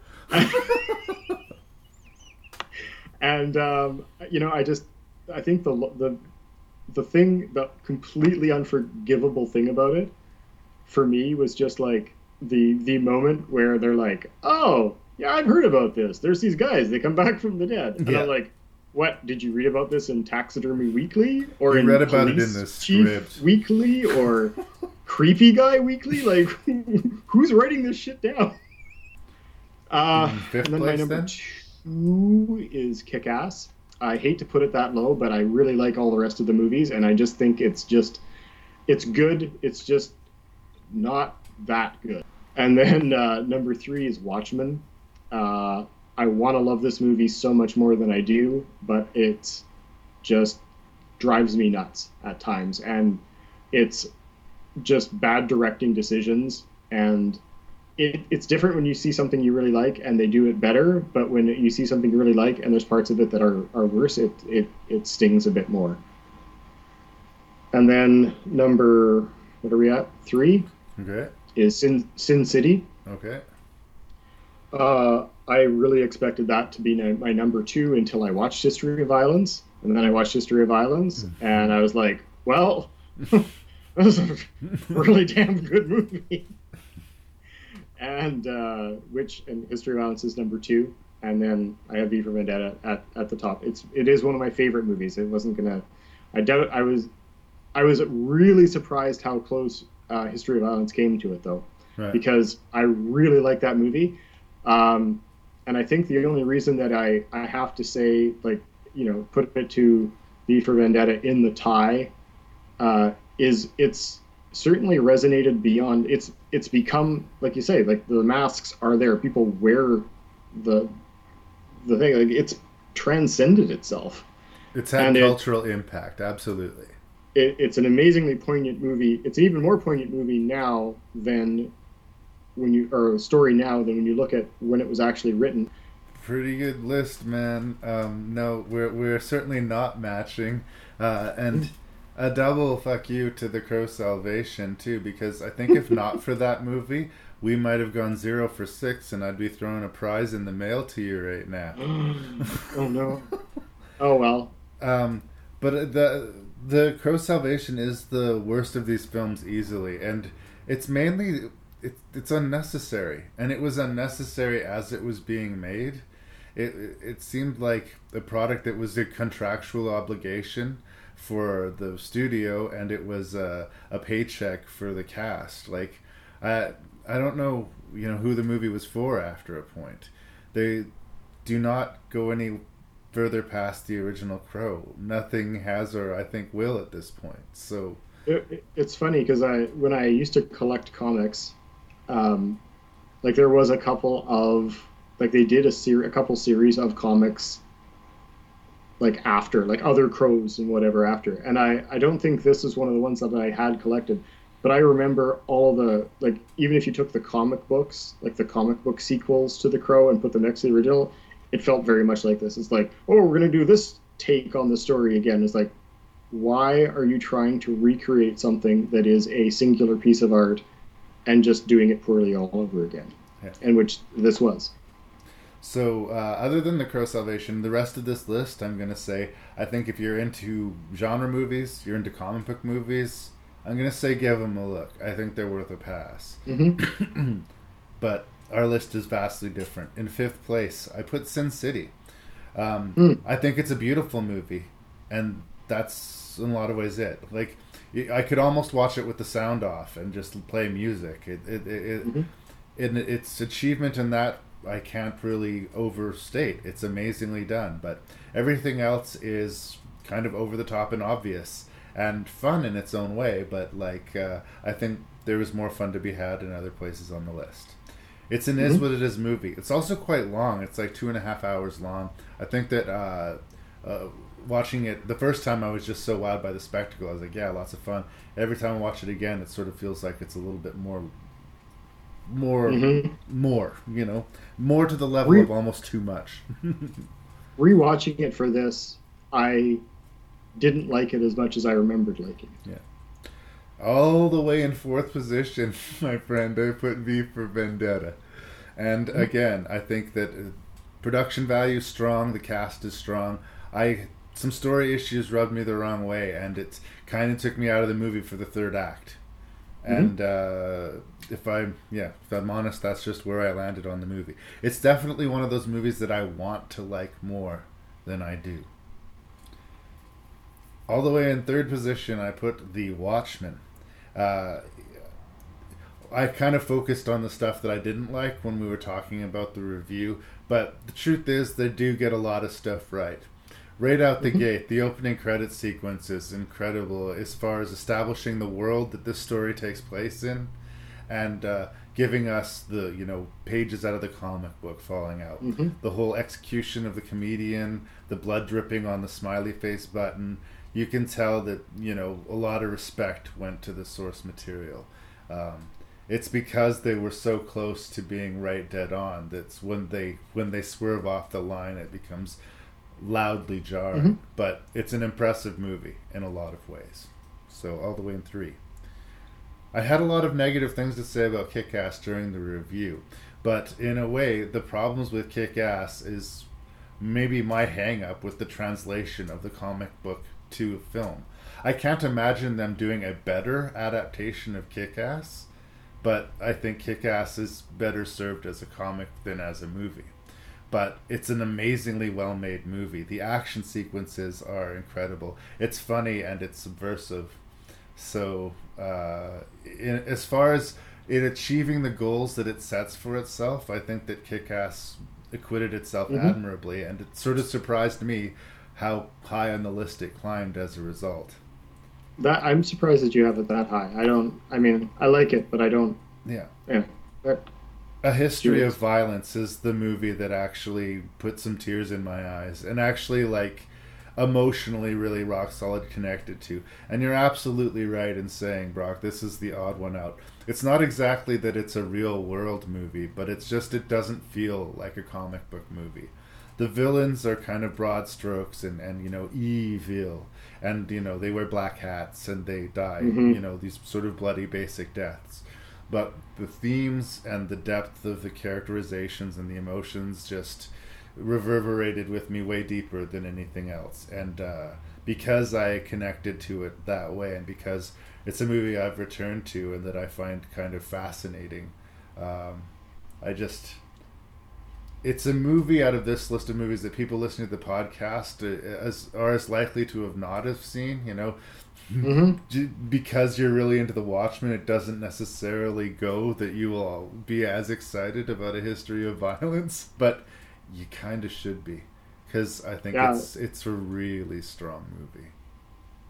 It was by far, I mean, obviously I'd seen almost all of them except for The Crow before this, but I was amazed at how good a movie it was. I was like, I mean, comic book based or not, it is just a solid movie. Like, that was, and I do. It's funny that you say that, because I found myself upon finishing it, really, because I watched it without Hill, because when we tried to watch it, the sound wasn't working, so I ended up watching it on my phone, because that was the only thing that would work to play it in the format it was in.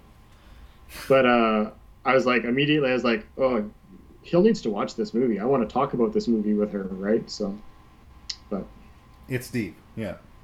It's one of those ones and full frontal. Yeah, there's a stigma to comic movies to some people, and they would look at a movie like this and say that was based off of a graphic novel. There's other ones too, like Road to Perdition, or you were talking like Ghost World or American Splendor, or where like comic books. It's not a genre as much as a medium. It's a medium that can express any genre. So a comic book doesn't mean superhero, and it certainly doesn't mean simple. And if anything else, I think this list of movies kind of backs that conceit up. Yeah, and I think you've probably got another set of them easily, just from, you know, half of them you just mentioned. You could throw like 300 into it and a couple other stuff, and you'd be, you know.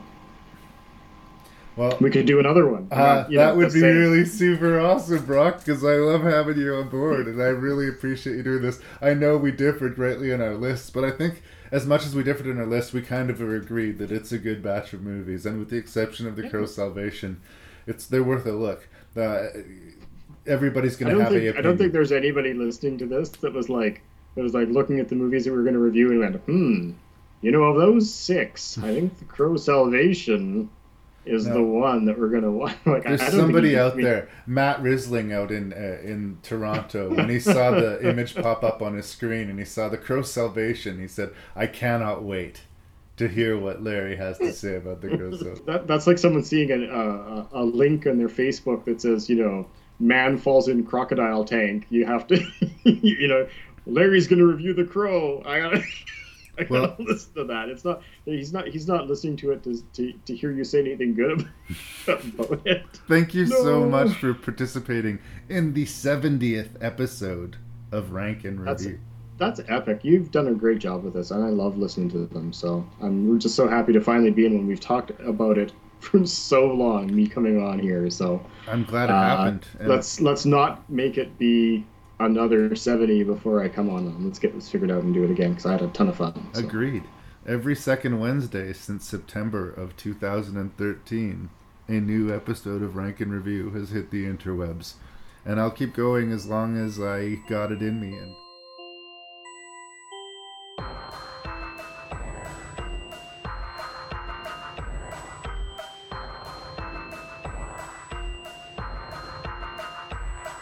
And that was the 70th episode of Rank and Review, if you can believe that. Thank you so much to my friend Brock.